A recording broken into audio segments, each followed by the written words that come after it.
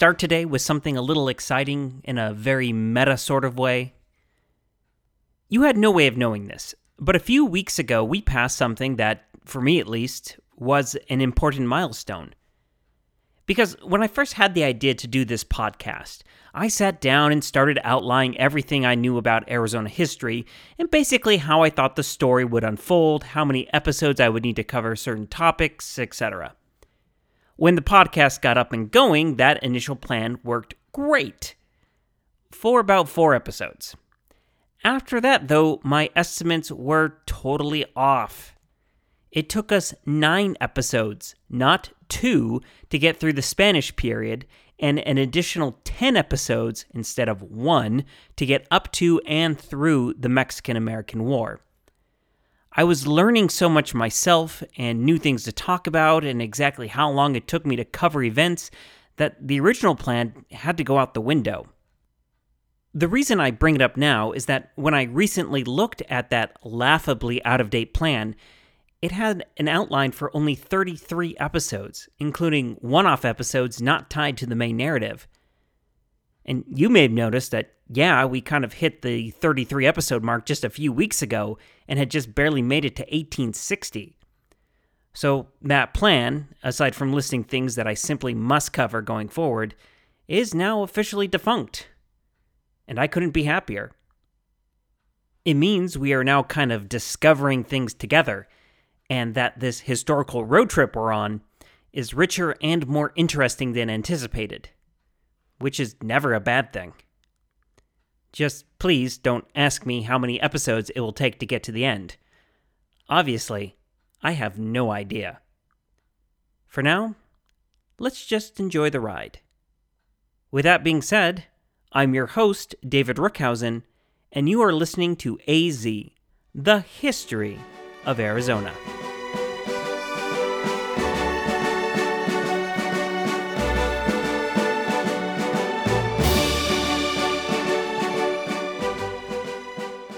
Episode 36, The Bascom Affair, Part 3, How Not to Negotiate. When we left off last week, Second Lieutenant George Nicholas Bascom had confronted Cochise over the abduction of 12-year-old Felix Ward. The boy had been stolen by Pinal Apaches during a raid on his stepfather's ranch on January 27, 1861.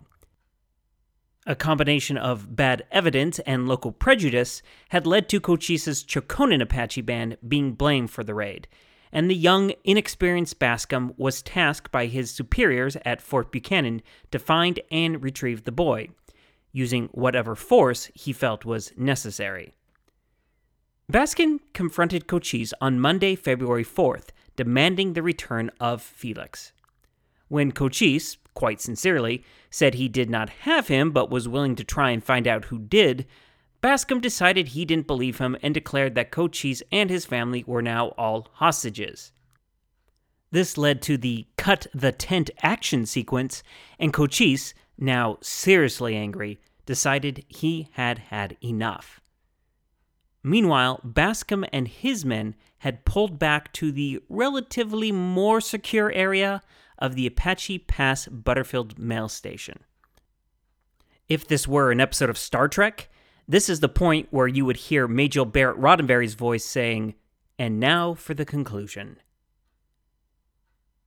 Over the evening of February 4th, the signal fires that Cochise and his band had lit produced the desired effect, namely, more Apaches began to arrive. Among them was Francisco, a White Mountains Apache leader who often raided with Cochise in Mexico. Soon on scene was also Mangus Coloradas, Cochise's father-in-law.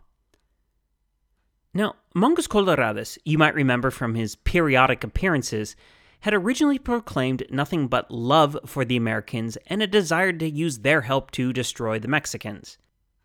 So, as one source puts it, Cochise might have expected him to give advice along the lines of, "Okay, cool your heels. Let's go down and talk. There's no reason to blow all of this out of proportion." But that's not what he said. You see, Supposedly, Mongos Colorados had recently ridden into the Santa Rita de Cobre mines to tell the miners there that there was better veins to be had further west, in the territory of the Yavapais. He was being quite truthful about this, but the men were not willing to listen, thinking it was a trick to get rid of him. Instead, they took Mongos Colorados, tied him to a tree, and whipped him. Now, Edwin R. Sweeney, a biographer of both Mongos Colorados and Cochise, disputes that this ever happened and believes it to be a later fabrication. However, what cannot be disputed is the fact that the great old warrior decided to join with Cochise, though the reason might not be something so dramatic, but maybe as simple as the same steadily eroding American-Apache relationships that had put his son-in-law on edge. I will also note that of the Bedonkohe warriors that showed up with Mongos Colorados was one whose Apache name basically translated to the one who yawns, or yawner. We know him better today as Geronimo. The next morning, so February 5th, Apaches numbering in the hundreds could be seen in the high spots above the station. They dispersed, however, and an Apache approached the station carrying a white flag. Cochise wanted to talk, he said, on the stage road, roughly 100 yards from the station. Bascom agreed to the parley, after stipulating that Cochise would come with just a few men and everyone would be unarmed. The Army officer proceeded with Johnny Ward acting as the interpreter again, with Sergeant Daniel Robinson, one of the main chroniclers of the event, and one Sergeant William Smith, who carried the white flag of truce. The meeting was brief and to the point. Cochise said, and I'm obviously paraphrasing here, "Let my family go." Bascom said, "Give us the boy first." Cochise said, "We do not have the boy. Maybe give me a few days and I can find him." Bascom said, "No boy, no family, no deal." Now, the area was lousy with Apaches, something evident to both Robinson and Bascom, but they did not bring it up during this parley. This is often pointed to as evidence of the bravery of Bascom, because historians feel they have to occasionally throw him a bone. It was looking to be an unfruitful, tense, but still peaceable parley until the three Butterfield employees, stage manager Charles Culver, his assistant Robert Welch, or Walsh, there seems to be some disagreement on what his last name actually was, and stage driver James Wallace decided to get involved. Remember from last week that both Culver and Wallace in particular felt they were on good terms with Cochise, and they wanted to end all this nonsense. So, despite warnings from Bascom to stay back, the three approached the parley spot. And this is where things pretty much went downhill.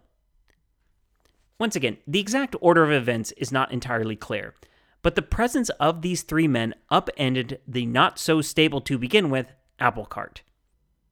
One source says that Wallace was beckoned over by Juanita, one of the two women of Cochise's band that the Army had run into when they first arrived at Apache Pass.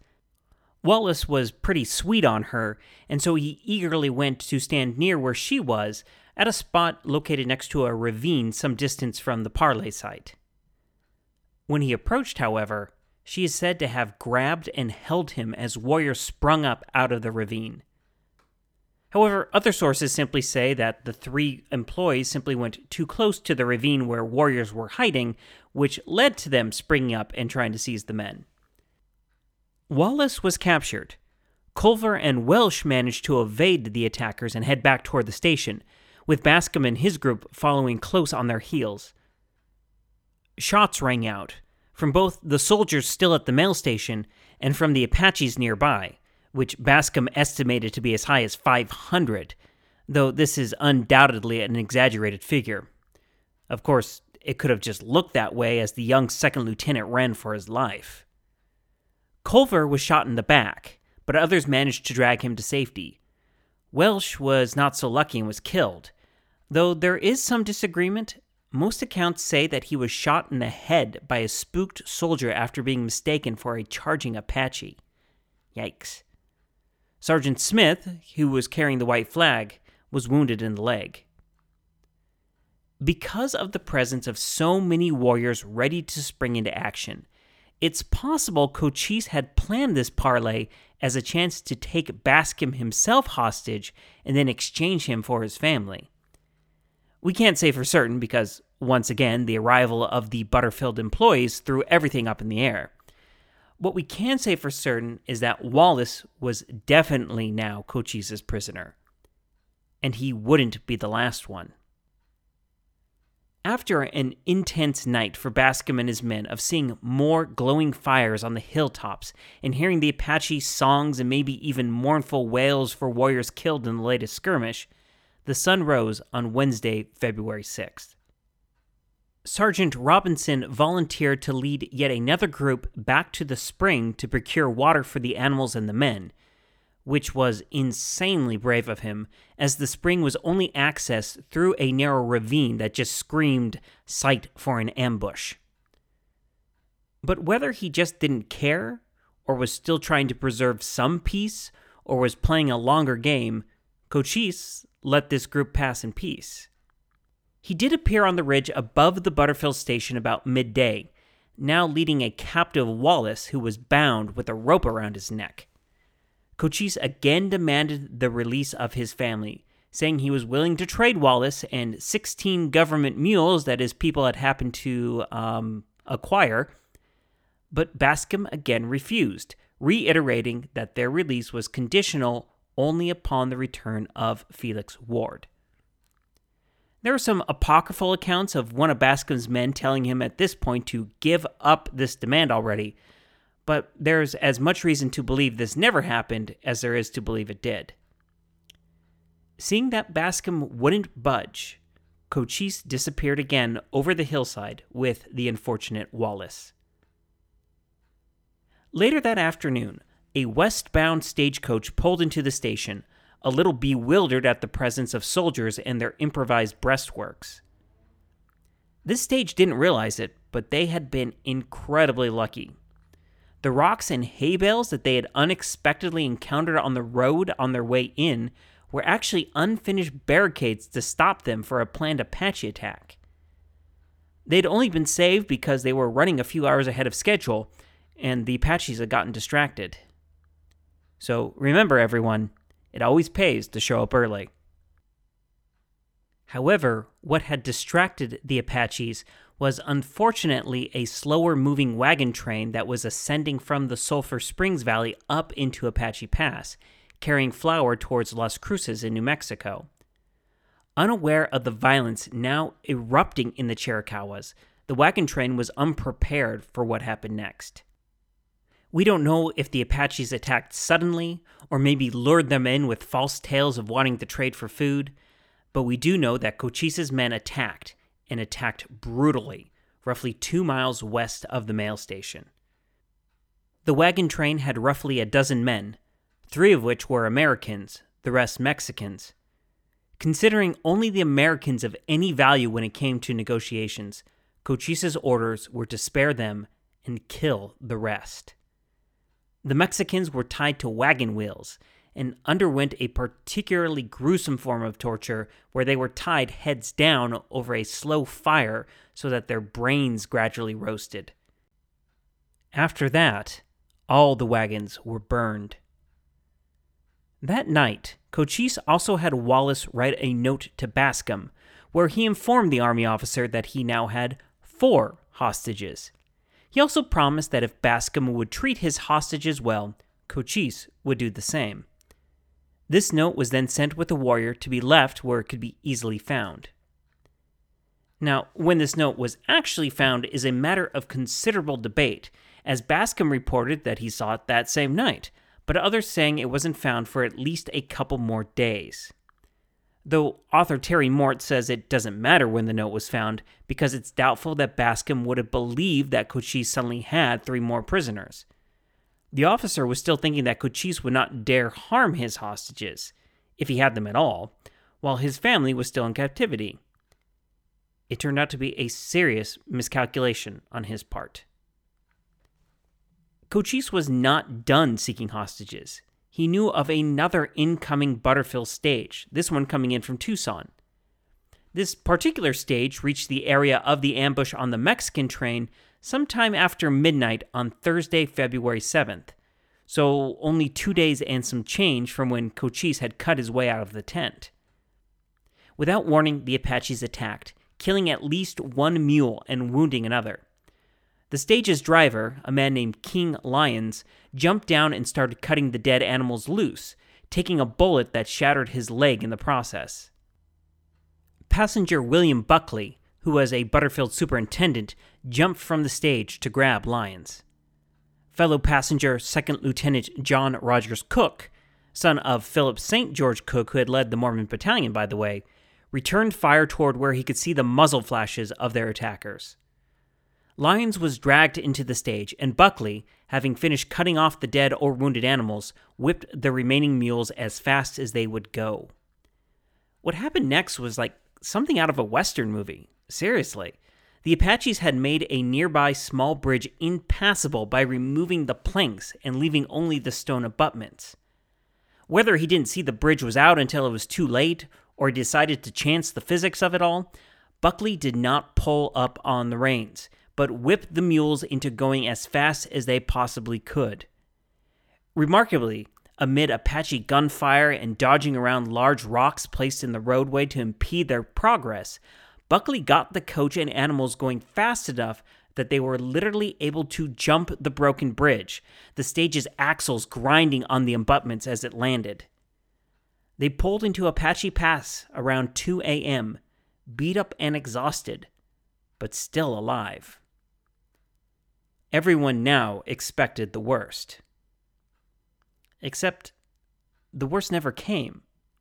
In fact, for all of February 7th, there was no sign of Apache anywhere in the area. They all seemed to have vanished. We know now that Cochise had decided to take the women and children of his band and move them south into other parts of the Chiricahua Mountains to avoid future hostilities or army patrols that might be sent out. But there was no doubt in his mind that he and his warriors would go back, and it would not be a pretty sight when they did. For Bascom and his men, this reprieve gave them time to think about their situation. Though it was a tacit admission of defeat, the young second lieutenant determined he needed help. He had wounded civilians that needed a doctor, and he needed reinforcements. Besides, other stagecoaches needed to know to be on their guard. A.B. Culver, a passenger on the stage the night before, and the brother of the Apache Pass station manager Charles Culver, volunteered to lead a group in breaking out to Tucson and Fort Buchanan with the news.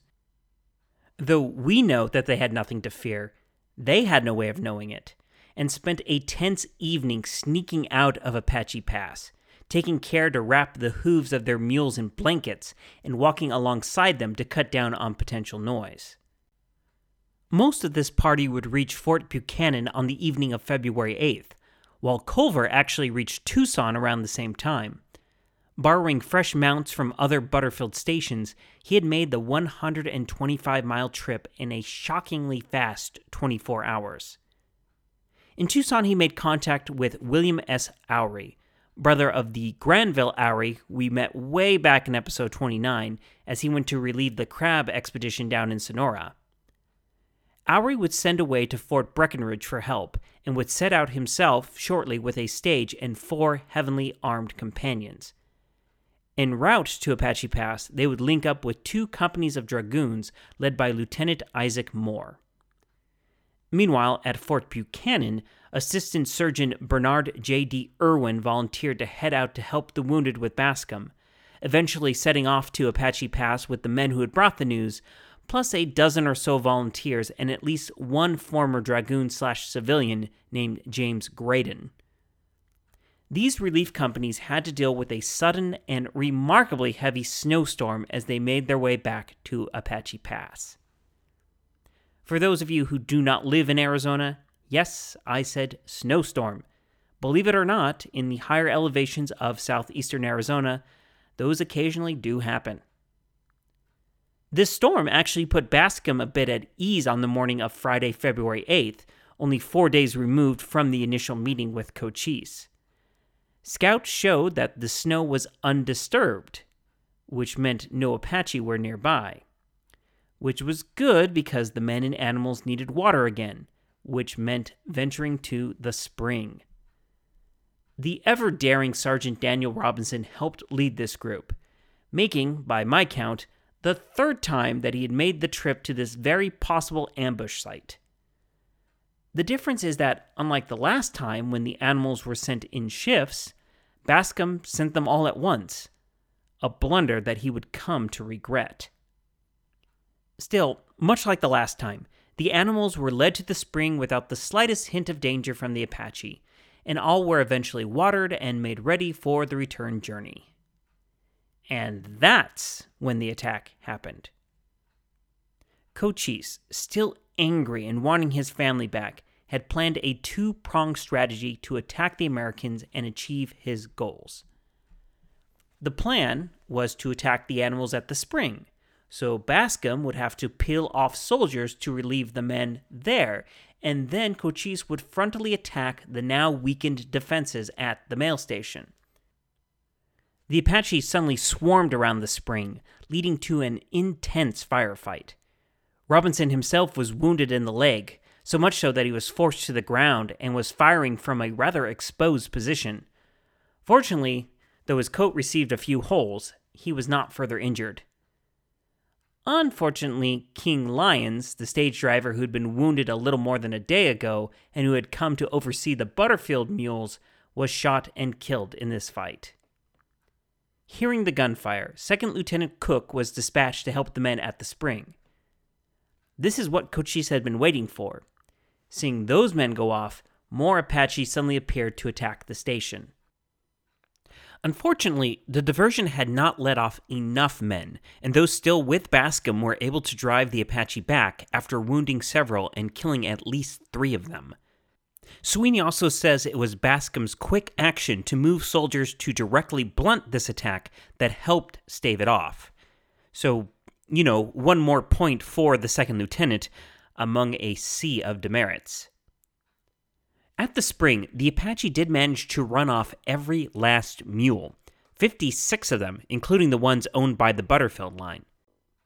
The stiff resistance there also forced the Apache to cut off their assault. Instead, they went towards the soldiers' right flank and achieved the heights over the spring. It was impossible to know, but this really was the end of the siege or Cochise's attempts to take his family back by force.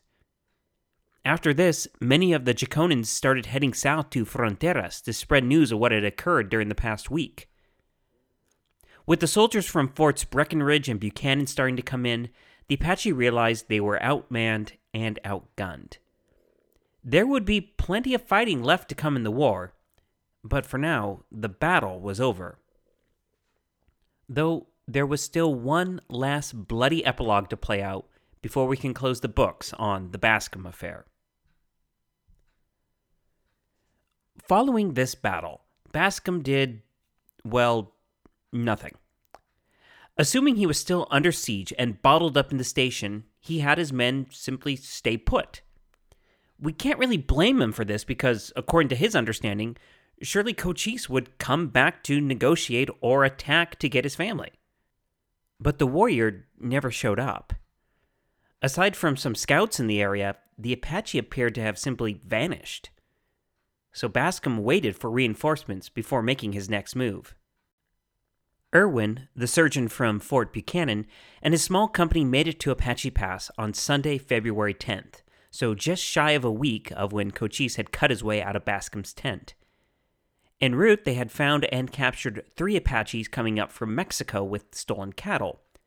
These 3 were most likely Coyotero Apache, ironically enough, the same band that had captured Felix Ward in the first place. But as the Americans were never that careful in distinguishing Apache from each other, they threw these 3 in with Cochise's family, who were still captive. Lieutenant Moore and his dragoons didn't arrive until February 14th.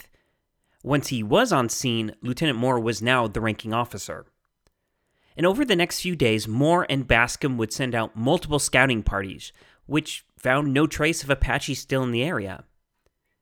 But on February 18th, So 2 weeks from cut the tent, Oury and Irwin spotted buzzards circling overhead.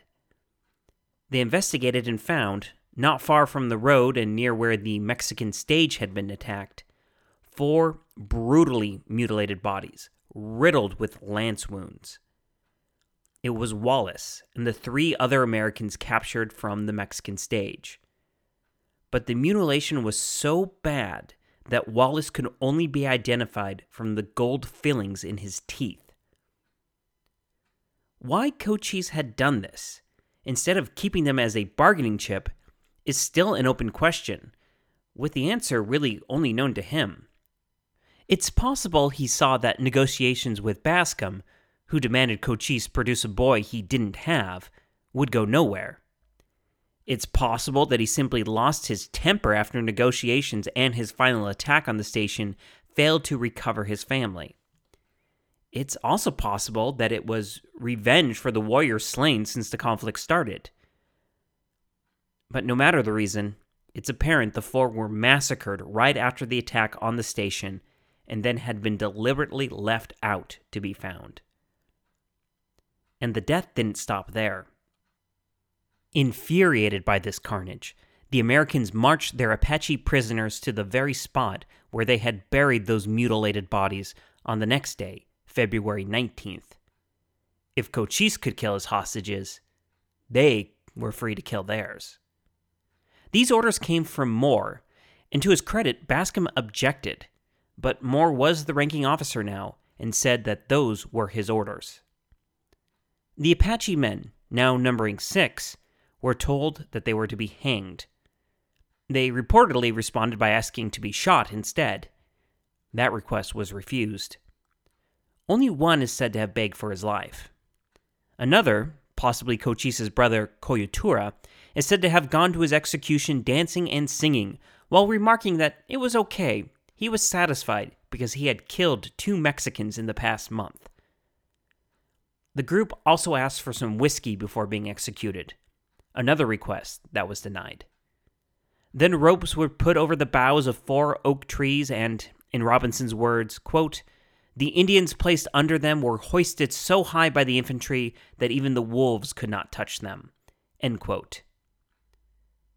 Possibly due to Apache taboos about death, these bodies would remain hanging from those trees until they became mere skeletons, a grim reminder of the cost of the Bascom affair. The popular story is that there was some disagreement about what to do with Cochise's wife and his young sons, so the soldiers played a game of cards to determine their fate, which is why they were not hanged.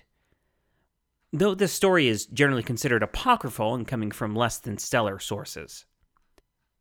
Dotesse and her sons were kept for some time at Fort Buchanan and then released because, incredibly, though they knew they had someone important to Cochise, no one seemed to realize they actually had his wife and children in their custody. Once back at the fort, Bascom would write his report of the incident, but would omit several details, probably trying to cover his own tale for how things played out. He did not mention, for example, that Cochise had literally escaped from his tent after Bascom had tried to take him hostage, or that the chief had been wounded.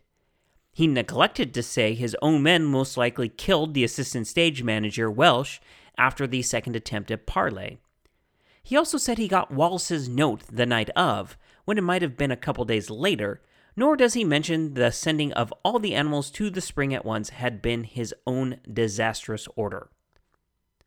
Bascom made a number of mistakes. Probably the biggest was ordering his troops to fire on Cochise as he was escaping, or an hour later when he came back to negotiate.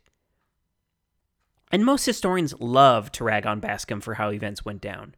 Early state historian Thomas Farish wrote, quote, "Bascom's stupidity and ignorance probably cost 5,000 American lives and the destruction of hundreds of thousands of dollars worth of property." End quote. But remember that Farish is also working off of the assumption that Cochise was friendly and loving to all Americans before Bascom showed up. But we know better, and Cochise must also take some responsibility, as he was most likely duplicitous during the second parley, intending to kidnap someone to even the leverage out, and his decision to kill off his hostages is still something of a baffling one. So the whole incident was a massive collection of mistakes on both sides. There is no doubt, however, that the Bascom affair turned Cochise from what would only be described in modern terms as a frenemy into a full-blown adversary. As Sweeney puts it, quote, "To Cochise, the hanging of Coyuntura and his two nephews meant war," end quote. Early state historian James H. McClintock wrote, quote, "In later years, Cochise told Miles Wood that before this he had killed only Mexicans. Thereafter, he made war upon Americans as well," end quote. Now, you may be asking yourself, what of the young man, Felix Ward, whose kidnapping started all this? His stepfather, Johnny Ward, would be killed in 1867 by Apache, with his grieving mother dying shortly thereafter from ill health. Both assumed the boy was dead, and they never saw him after that fateful January morning. But, remarkably, he wasn't dead. And this is not the last time he'll show up in our story. Because Felix, later going by the name Mickey Free, will play a prominent supporting role in the story of the Apache Wars, which his kidnapping had helped kick off.